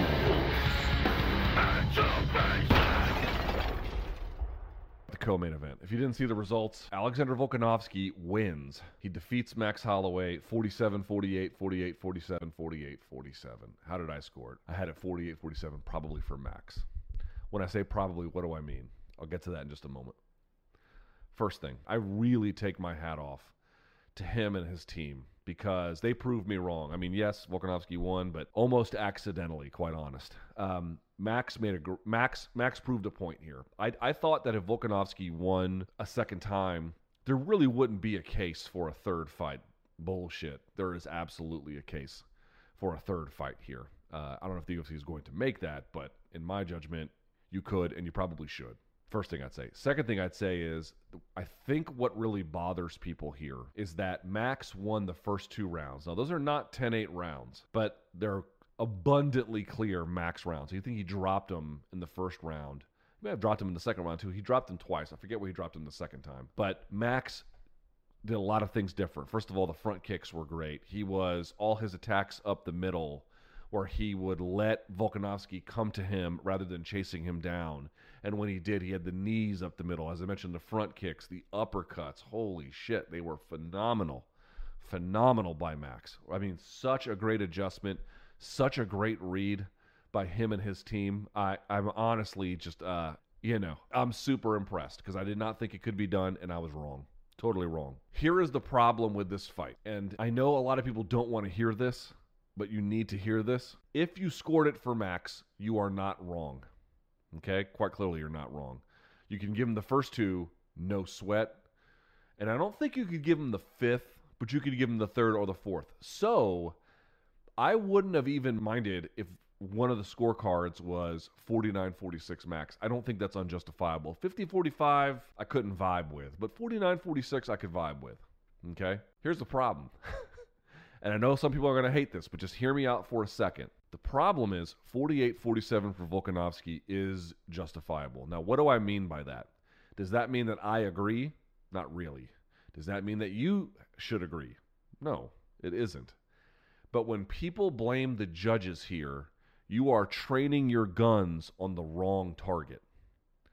The problem with this fight, to me, lays bare every criticism I have made of the 10-9 must system for fucking years at this point. The problem with this fight is that you and I can both look at what happened, and when it's over, you're like, I think Max should have won that one, right? Or you can even say affirmatively, yo, Max won that one. You know, okay, Volkanovski made some adjustments later and blah, blah, blah, but Max won that one. Under Pride rules, or now One Championship rules, where you judge a fight as a whole, I don't see any way Max doesn't win. By the way, I have said this before. I think that the One system, there's so many criticisms you could make of One. But one thing you cannot take away from them is that they were right to pick the scoring criteria that they did. Everybody wants to put scoring criteria into place that gets overly specific as a way of having a guiding system, right? Where it's like we have just enough nuance, we don't have to leave things to chance. But the reality is the more layers of complexity I think that you put on scoring criteria, the worse that it gets. You do want to have some things that you value more than others. You do want to have some clarity about what matters and what doesn't. But when you just score a fight as a whole and you sort of look at it in that perspective rather than round by round, I find you get much better results. That's my personal opinion. You know, your mileage may vary, because here is the central problem with this fight. Under the 10-9 must system, I'm not saying I agree, but I understand a 48-47 Volkanovski scorecard. I do. I'm sorry, I do. I know that's not going to be what people want to hear. I'm not telling you have to agree, because you can have a scorecard, 48-47 for Max. I'd agree with that too. As I mentioned, you can have a scorecard, 49-46 for Max. I'd agree with that one too. I wouldn't take any issue with that at all. And this, ladies and gentlemen, is exactly the thing I am trying to tell you about. If your scoring criteria is so fucked up that not only can you have two different winners in the same sort of scenario, but that they can go from, you know, a 3-2 barely for one guy to a heavy 4-1 the other way, something is wrong. Your scoring criteria is not very effective at capturing what matters in winning fights. That's the problem to me. And folks are like, how could you find 3 rounds for Volkanovski? Okay, 5th round seems fairly straightforward for the most part. 4th round, I think folks would want to give it to him, maybe, if they were being generous, let's say. So let's say it's 4 and 5 for him. So then round 3 is that swing round. Now, again, I think Max took that one for me. But do I understand it, given that they were very, very close in striking and it wasn't exactly clear that one guy, I could be wrong about this, put their stamp on the other one? Yes, I do think that makes it hard to judge. Whenever you have relatively, what was the output on that fight? Let's see here. That will help us understand this a little bit. Okay, round 3. Yeah, Max only landed 15 significant strikes, just 18 total in that round. Volkanovski landed 25 of 52. Round 3, Volkanovski landed 34. Holloway, 27. Again, these are numeric scores, not qualitative scores. And then in round 5, Volkanovski, 37. Holloway, just 26. Folks, I have news for you. That's a numeric score, not a qualitative one. I get. What I'm trying to explain to you is when output is that low, which is not super low, but moderately low, and the numbers are that tight, right? Where you have, in the case of 27 to 18, you don't even have a 2-digit integer difference. It's just a sort of 9 here in this case, right? Whenever you have that, and Max, by the way, stuffed a takedown, so that didn't go anywhere, okay? Whenever you have low output, it's relatively close in numeracy, and you don't know what each individual judge saw or didn't, which I'll explain in a second, and you don't know their individual preferences for what they think matters and what doesn't, whether they're even aware of it or not. Some of those biases are conscious, some of them are unconscious. This is exactly how you get scores like this. It's exactly how it happens every time. And when I say, oh, we were watching at home, it seemed so clear to some of us. Right. Understand something. And this is impossible to believe unless you have experienced it. This is why I tell people, please, for the love of God, when your local community starts putting on local fights again, pay the money to get a fucking ringside or cage side seat. Watch the fights and then go home and see what it looks like on video if that's an opportunity for you. They don't look the same. Not every time, not all the time, often. often. And the judges don't sit together. They sit in different cage positions. And so, from our position, which is the one from television, did it look like Max probably should have taken round 3? Yes, it did. I think many observers, if not most, would agree with that. The problem is, it may not have looked that way to 2 of those judges. In fact, quite clearly it didn't. And in the 4th and the 5th rounds, they just sort of rode with Volkanovski at that point anyway. So if you want to be irate, I'm not telling you to not be irate. What I'm trying to tell you is, look at the layers of failure baked into this scoring criteria, where we don't know what that person saw and heard relative to that person, relative to this person, relative to the camera, and how each of those things impacts assessment. On top of that, you add in their conscious biases and their unconscious biases. Are they a former boxing judge or are they not? Are they someone who wrestled at some level or are they not? Are they jiu-jitsu black belts or are they not? Do they prefer, strikers versus grapplers or vice versa, or do they not? All of those things bake into perception. Then you add 2 guys who were very competitive for those final 3 rounds. It was close. Dude, this is what you're going to get every fucking time. You think this is the last time this is going to happen? You're going to get it again and again and again and again, because the scoring criteria makes it this way. It's not a fucking accident. It's not. It's not. Everybody wants to be like, those fucking judges, they're so incompetent. I'm not here to defend their competency per se, but even if they're just, mediocre in terms of their competency, a bad scoring criteria and a bad system is going to make even a good to like okay judge bad. It's what you're going to get. This is what I'm trying to tell folks. You want to be mad? Be mad. But just train your guns on the right target. The right target is the scoring system, because a 48-47 for Volkanovski, while incomprehensible to certain people, I'm telling you, man, I've been around enough, the fight game enough to see this shit just keeps happening. Why does it keep happening even when they shuffle out the judges? Oh, we have to get good judges. Dude, I've seen fights where you had 3 good judges and they can't agree. So why is that? It's because the system they are operating in makes them this way. Good judges or mediocre judges in a bad system are not going to give you optimal results. That's why we are where we are. That's why it looks like what it looks like. Okay? So I know it probably sucks to hear that. Here I am telling you, like, you got to appreciate Kamaru and then you have to kind of accept this result. I'm not telling you have to accept the result as like a great demonstration of accuracy or something. But in a system this open-ended that allows for all that nonsense to be baked into assessment. And the judges, by the way, they may not use their monitors. They may not have access to instant replay in the way that we do. They don't have access to the numbers. They don't talk to anybody else. And they have to write their score down immediately after every round. They have to turn it in. Someone collects it. Or there's an electronic system where they have to put it in and they don't get it back. Right? So, boom, they got to fire it in before the next round starts. It's a fucking terrible way to judge fights. It is a terrible way to judge fights. And I don't think it's the best. I think a system that sort of takes a step back and says, wait a second, which guy really showed himself to put it on the other guy? Because if you judge it by the one or the pride system, you'd say, wow, Max won 2 rounds. Even if you want to give Volkanovski the last 3, he never won any of those in the way that Max won the first 2, right? So what you could say under the one system is, okay, maybe Volkanovski kind of edged it out in the last round, right? And Max took the first 2. So what do we do about rounds 3 and 4? Kind of a wash, right? Something like that. So then you would just give it to Max. But we don't have that system, do we?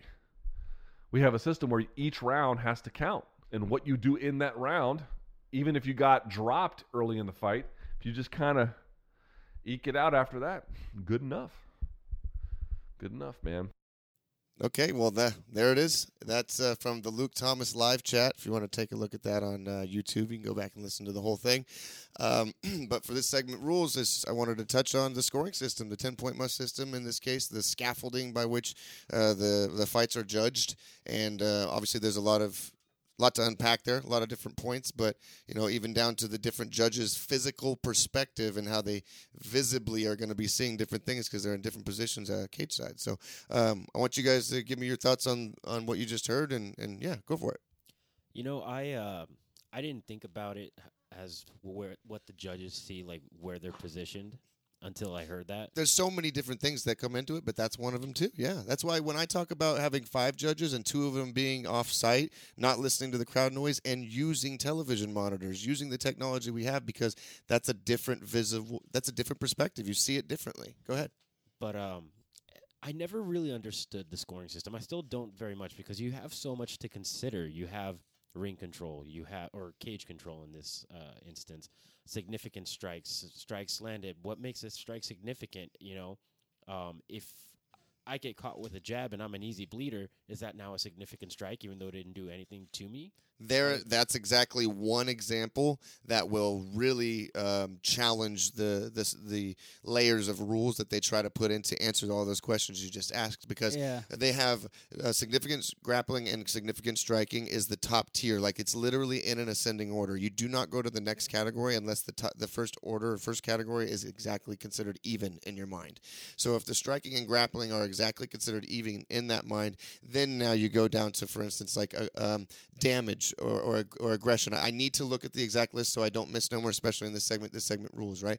But I'm going to be doing and putting up visual aids for these segments on my Instagram, and I already have one, which is the judging criteria under the Unified Rules of Mixed Martial Arts, which is literally posted on the UFC website. So after this episode is posted, actually probably Wednesday or so when I posted this segment rules segment on its own, I'm going to be posting some visual aids. So some of that might answer at least the written down protocol to what your question is.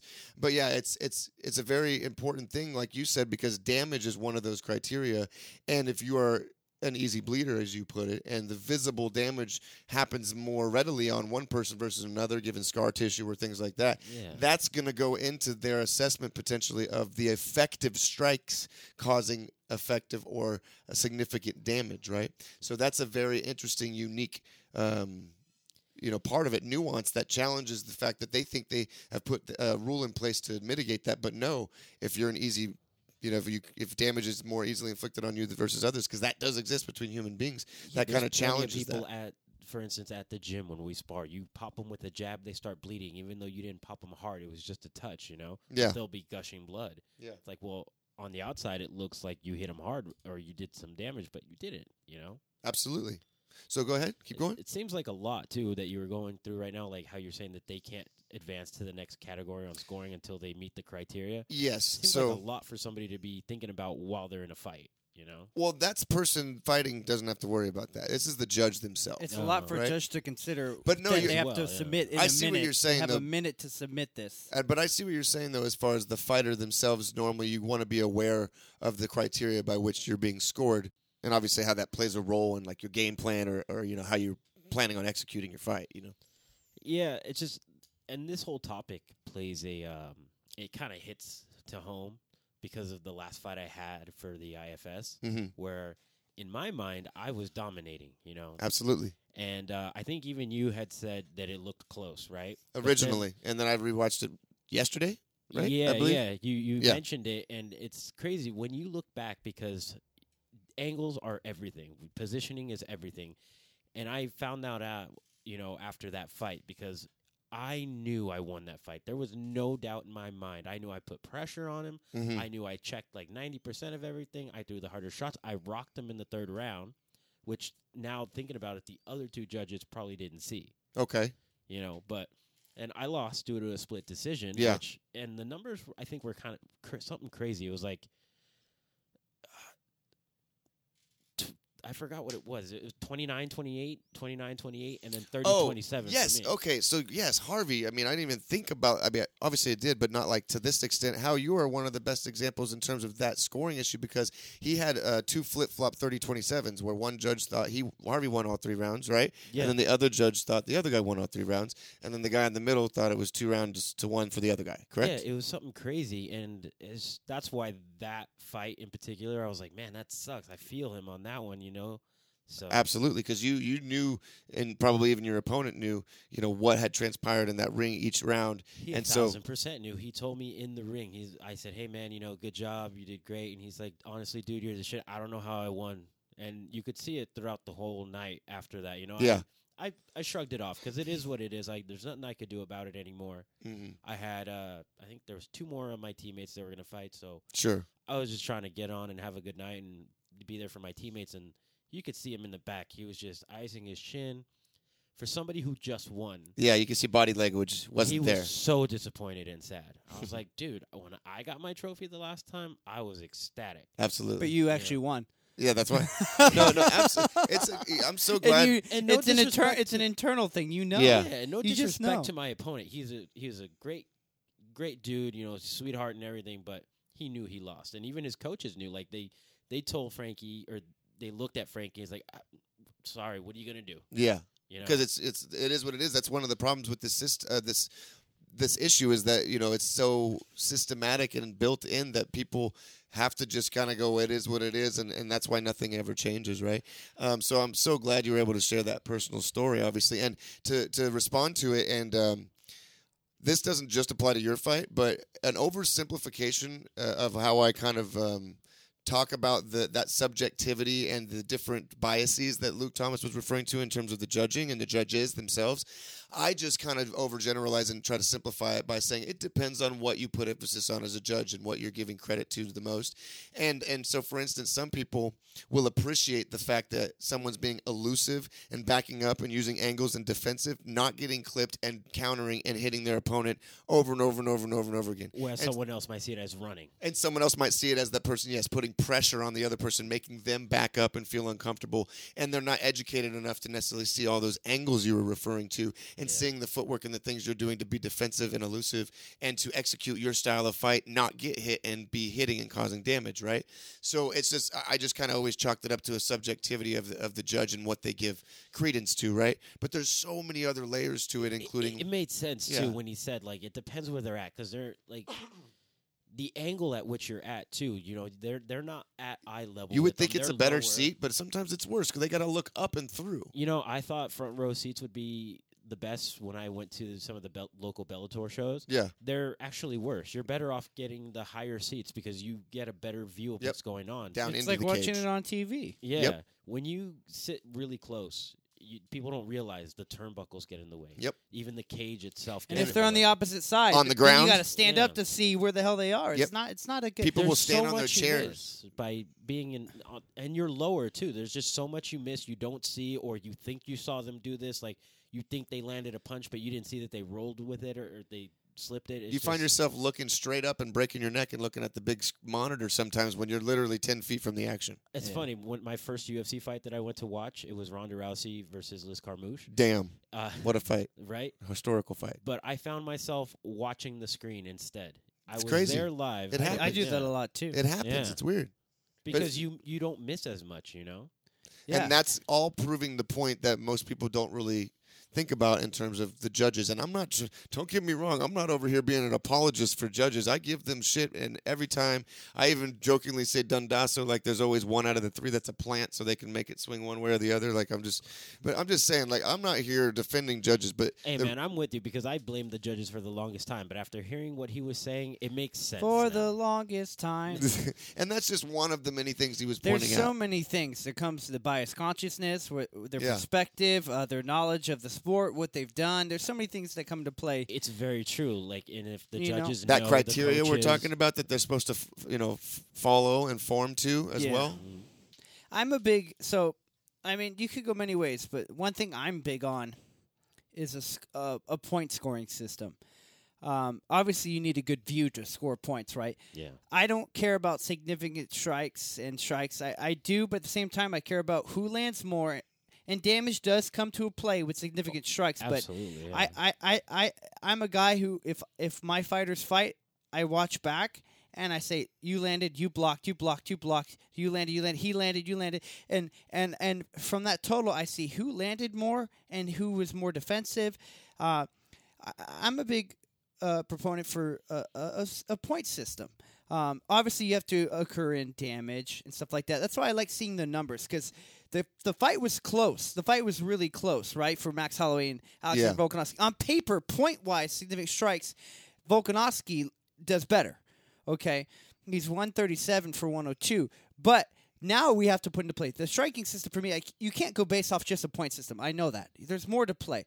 You got to go off of takedowns, pressure, and then a big thing for me would obviously be knockdowns. And you were talking about like you judging know, the fight. knockdowns. You were talking about judging the fight as a whole. So like momentum and like how if someone's really close to finishing one person at one point in the fight because they're really rocked and hurt, versus the other person pointed them out the whole fight. That I'm not saying both of them aren't like effective in certain ways, but I feel like if you're close to almost finishing someone, you're really hurting them, putting it on them at one point. Like that's got to weigh into it. And it should. Yeah. And it should. Especially if a guy, let's say a guy lands 100 jabs, but you land 30 crosses, but every cross rocks him, but he doesn't get put out. Mm-hmm. Clearly the jabs were less effective, so and you almost got dropped a bunch of times. Too, right? So you can look at that way. But when it comes to fights, but still that comes into play, right? So you could say knockdowns or you being rocked, or that could be a cumulative of 5 points or point system, right? Obviously, all these things come into play. Sure. It's you got good people with good poker faces too that like can no-sell certain shots. Exactly. And then the perspective thing.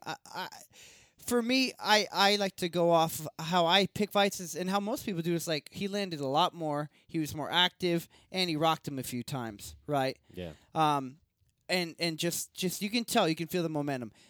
And now Luke Thomas made a good point about just the perspective. Something that I didn't really think about. Well, we have thought about it. I know a long time ago, me and you discussed that the judges should be not by the ring.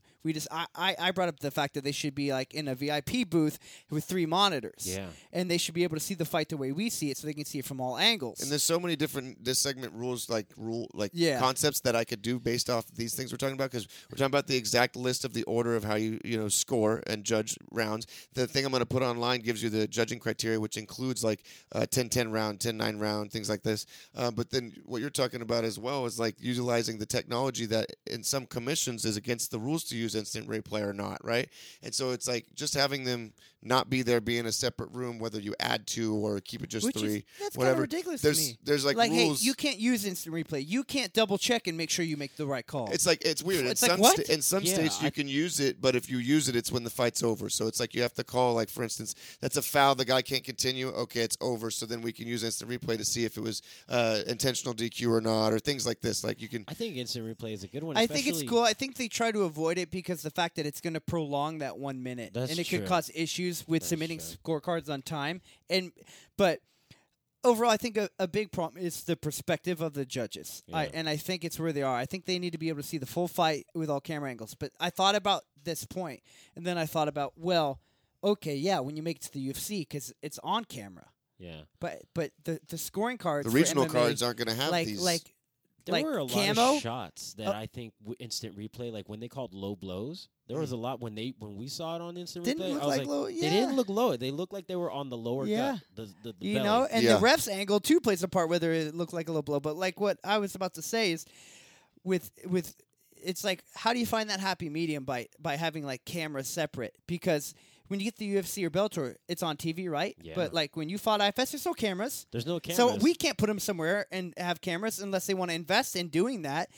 But that means the whole state athletic commission has to change. The only reason and- we know is because we had our own camera guy. Yeah, exactly, Yeah. right? So the problem is can we implement that? Well, and there's this whole like concept of being a purist in terms of sport and letting things play out in real time, right? That's why there's even resistance to. I mean, it's changed now, but in the NFL and other things like that, with referees and how they're calling things as they happen, and it's just part of the sport that sometimes the ref, being human, makes the wrong call, and you just got to Exactly. move on. Yeah. And this purity of the sport of it just happening in real time. So I get that, and with fighting in general, people really try to keep as much.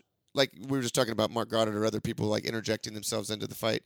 And so some people just say, try to keep it pure and not touch, let the fight play out all on its own, right? So the more these things are put in, the more you could be, as your guys were kind of pointing out, changing and slowing the momentum potentially of the fight, or in between the rounds when the judges only have a minute to submit their card. If they're now trying to review something or something like that, will that distract them? Who knows, right? So I don't know. It's an interesting concept. It's an interesting thing to talk about. It's a lot to talk about, guys. But I mean, we could be talking about this all night, and we got the next card to call, guys. So go ahead and shoot D Love on Instagram or hit him up on Twitter. His Instagram and his Twitter is. It's at @DLove_84 on Twitter, at @D.Love_84 on Instagram. And yeah, let me know what you think of the first installment of this segment, Rules. Thank you, Harvey, for participating. You had a lot of good points. Thank you so much. Thank you guys Nate, for having me. Absolutely. I'm having a great time. It's an excellent episode. So Having a great I time. hope you, as listeners, are enjoying it as well. Again, please do go to Apple and iTunes and give us a 5-star rating and a positive review if you have enjoyed the show thus far. And let me know what you think about the new segment. I hope you guys enjoyed it, but that is it for the first installment of this segment, Rules. This segment rules.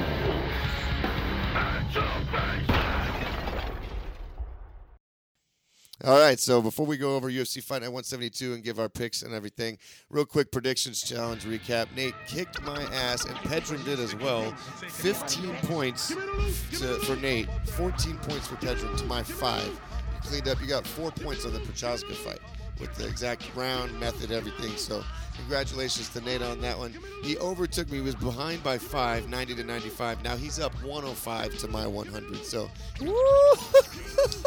I came back. yeah, so good job, Nate, and good job, Pedram, in fact. And as I told him before, That's because Pedram just piggybacked off of me, though. he did a lot of your same No, picks. he did But good. we He told him did before he can come back whenever, but especially with that kind of a performance, brother, let us know in the next episode when Yeah. the comeback is. So We'll see how Harvey performs on the next predictions for UFC Fight Night 172, baby. That's Ooh, right. Hey, Nate, I got a quick question for you.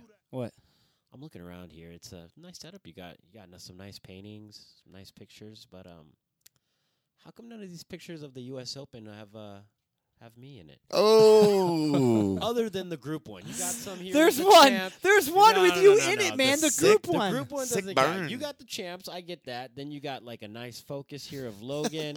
I get it. He's And pretty. You got one of Bama. the funny and thing then you got is another one of Bama. You know what? I have a good point here. I have a nothing great against point those here. other guys, but the funny thing is, actually, I think Nate likes you better than all those other guys.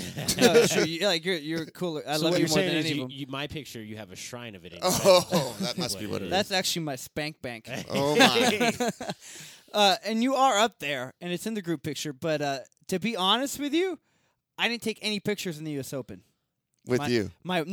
My wife took all the pictures. Oh, Iris. So I got a bone to pick with Iris. Yeah, dude, and that's not a bone you want to pick. No, Yeah, that's right.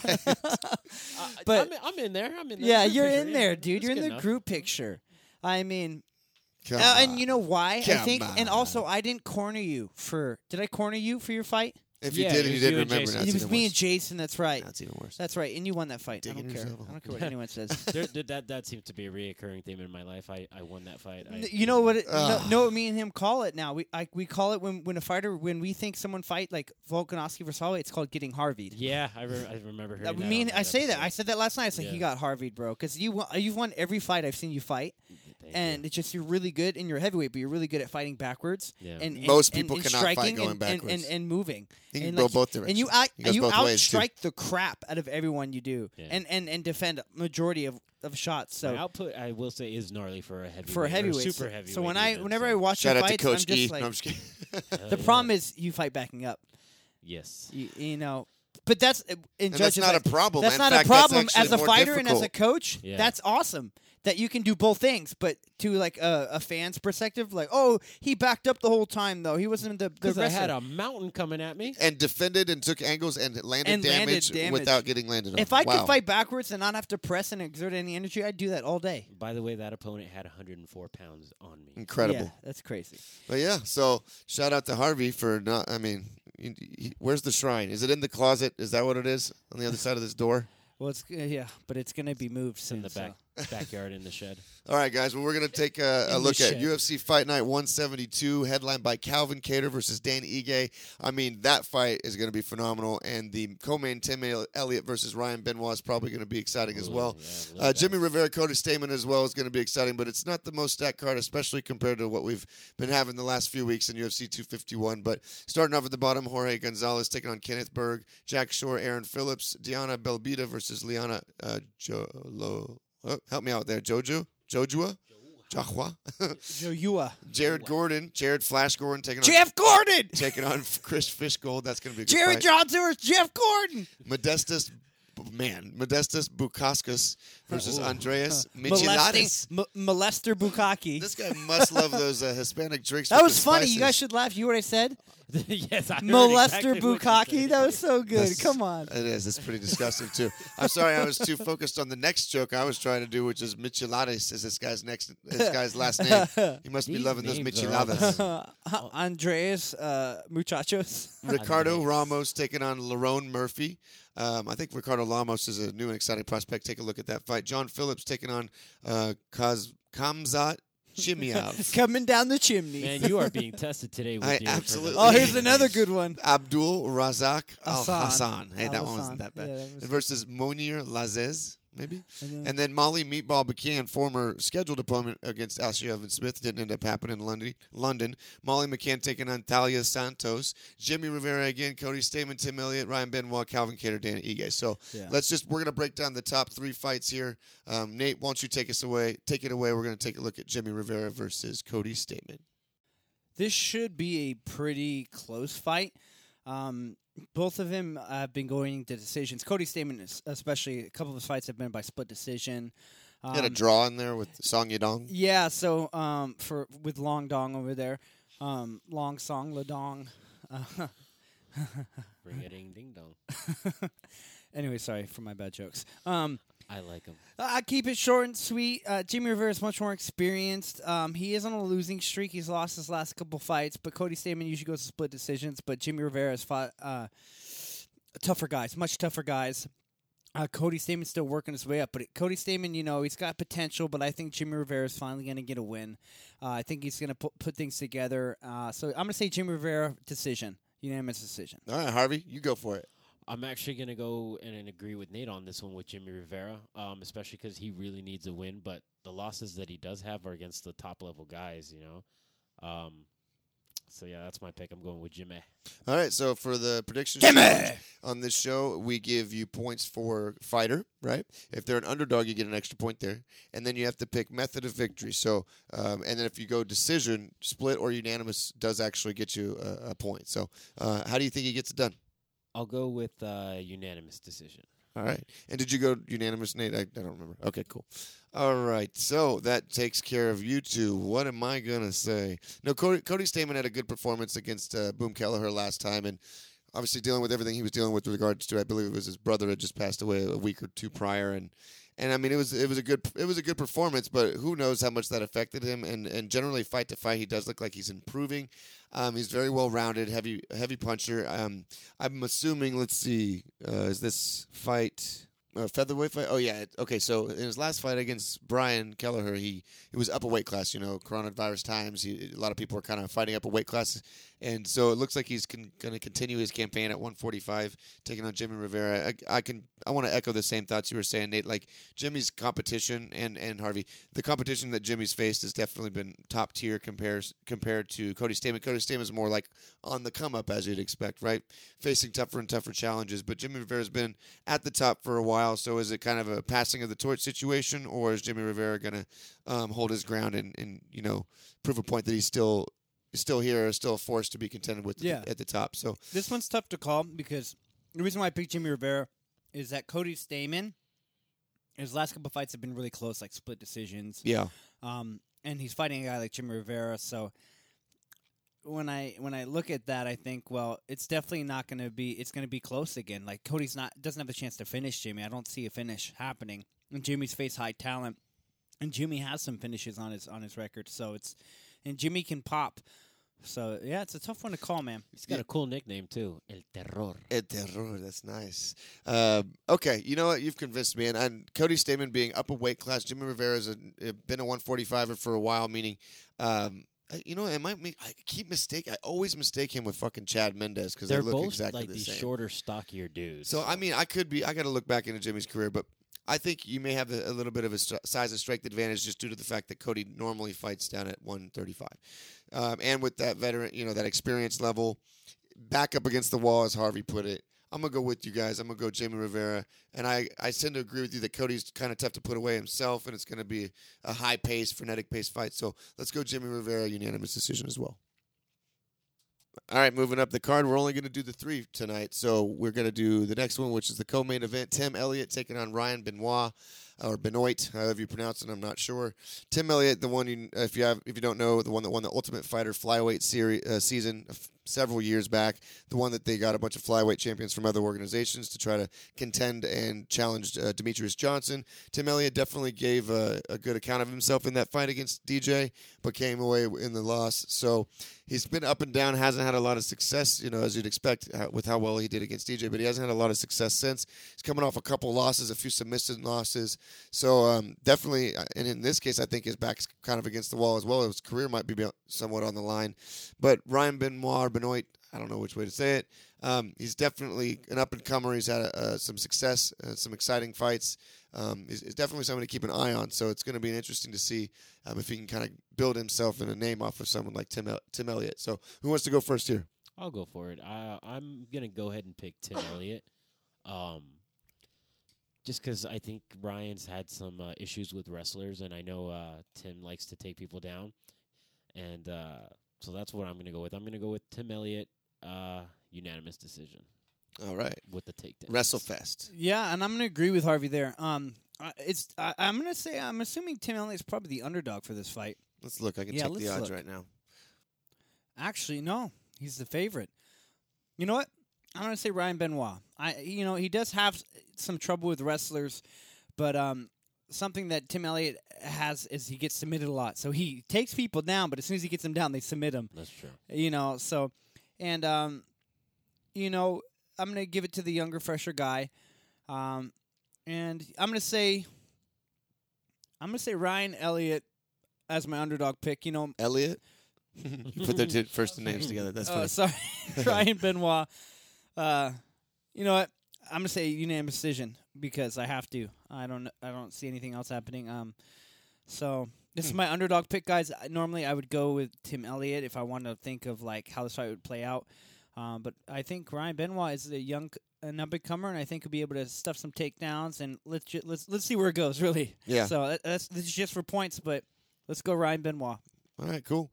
I mean, Unanimous decision. Okay, cool. I'm having a tough time as well. Split decision. You're going to go split? Split. All right. I'm going to go for the rare one.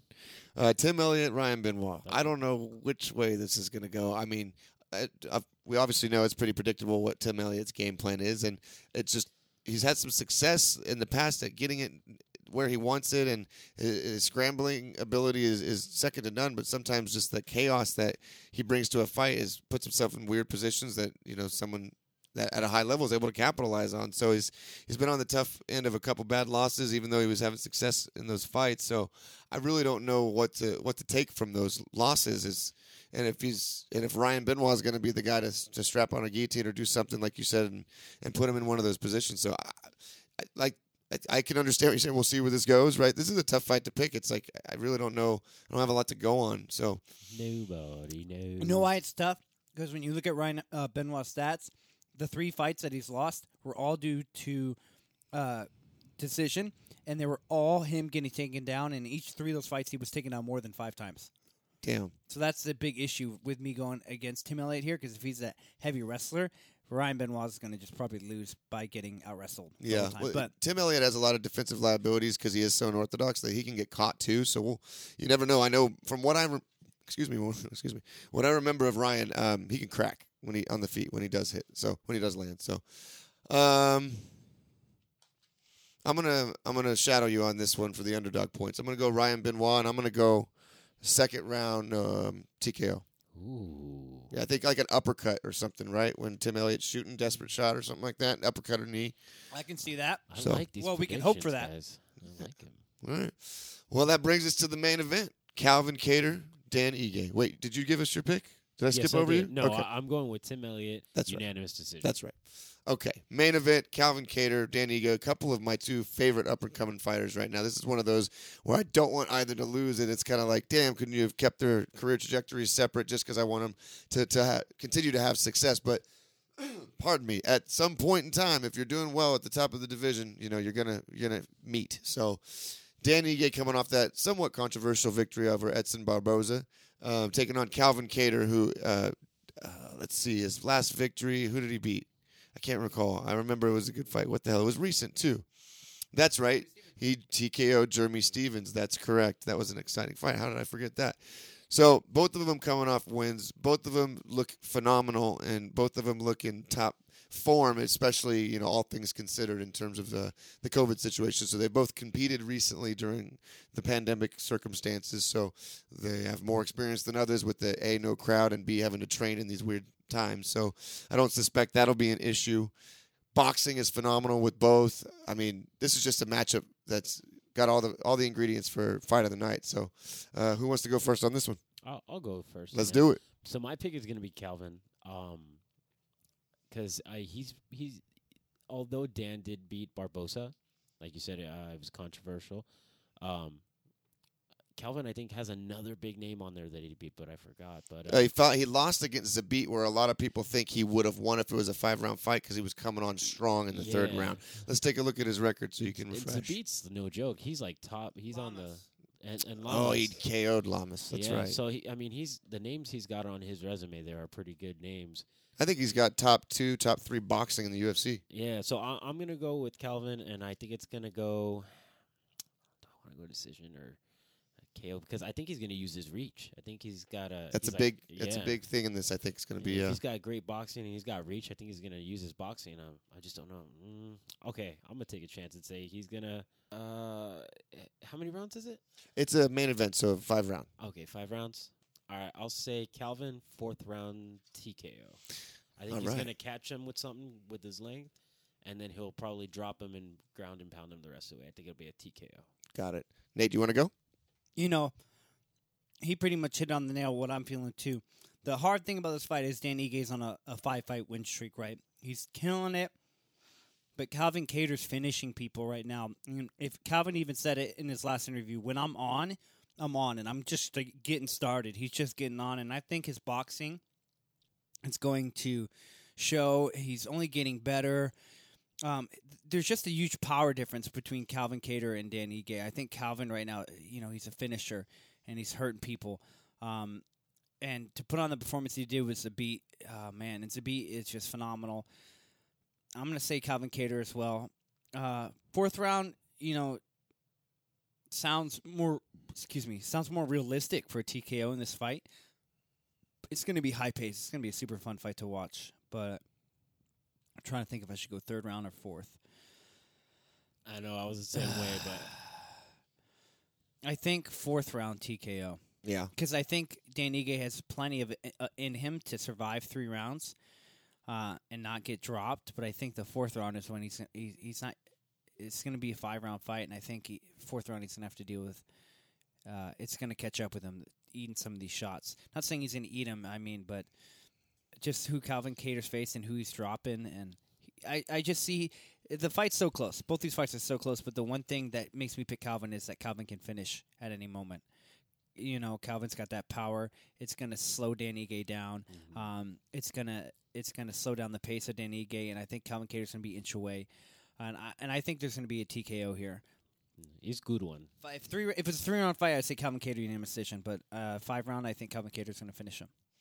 All right, so, man, because these two guys, I like them so much, I don't want either to win. As I said earlier, I think you guys gave me a way, a path, a reason, a way to even come to a conclusion and make a pick, because I had no idea which way I was going to go. Calvin Cater, like I said, I think he has some of the best boxing in the UFC. To your point, Harvey's got the length, both with height and reach. I think Dan Ige is a phenomenal fighter and future championship contender. I think both of these guys are. So that's why, as Harvey said, it's a good one. I think just to go against you guys, because I think this is a coin flip fight. Either one of them could win. They're both that talented. I'm going to go with my man Dan 50K Ige. I'm cool with it. Yeah, and I'm feeling like you guys might be. I mean, think about how torn up he was with Barboza in the third round, and like if that went a couple more rounds, like I'm seeing what you're talking about with that fourth, possibly even a fifth round stoppage by Calvin Kattar. But I'm gonna think because Danny Ige I feel like has a little bit of a speed advantage, but just barely, and due to the fact that he's gonna have to get in and out and close the distance more because he's the shorter fighter. I think he's like 5'7", right? And Yeah. Calvin's 5'11". Yeah, so that's going to negate that very slight speed advantage that I feel like he has. And then Calvin, man, is boxing, keeping people at the end of his punches and stuff like that's going to definitely be a strategy for him to crack Ige trying to get and closing that distance. But It's going to be hard for him to close that distance with the jab. yeah, so I'm going to hope that his footwork, speed, angles, ability to get inside will play to his advantage and that he'll win a decision. I don't feel like he's going to put out Kattar. So I'm going to go Dan Ige I'll go unanimous. See how the lack of confidence in me even saying that word. I'll go split. It is the rare decision, but I'll pick a split decision just on the off chance that it's just a evenly it fought battle, and that we're sitting here talking about how man, I even thought Kattar won, but I'll take the points because they got a split decision win. I'm kind of maybe seeing that too, but I think my man Ige can get it done as well. Either one of them, I'll be happy with their success and sad for the other one's demise in the fight. But that's where I'm going with the main event. Dan Ige gets it done. I'm down with it. All right. Well, thanks, Nate, for always helping me out with the show as always. Mayo cheeseburger. And man, thanks, Harvey. You're Man, welcome. appreciate you coming in, brother. Hey, I Harvey, appreciate dude, thank guys. you so much, dude. Thank you guys for having me. I love you. All right, well, that about does it for us this week. Thank you guys so much for stopping by. I really hope you enjoyed the show, and if you did, don't forget to go to Apple and iTunes and leave us a 5-star rating and a positive review.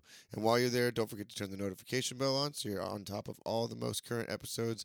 And while you're supporting a small independent podcast, please don't forget to check out and support the small local businesses that support the show, just like you guys by listening every single week. So make sure to check out Monique over at strongwomendesigns.com, my girlfriend Nora at dreamloudcollections.com, Ricardo at Neighborhood Auto Care, Caesar at OC Party Rentals, Bill over at William Leach Chiropractic Services, Mac Noodles Hibachi Chef, Angie Snyder with Holistic Healing Services, and last but not least, of course, MMT Fitness. Check them out on Instagram. Make sure to come down and check out the gym.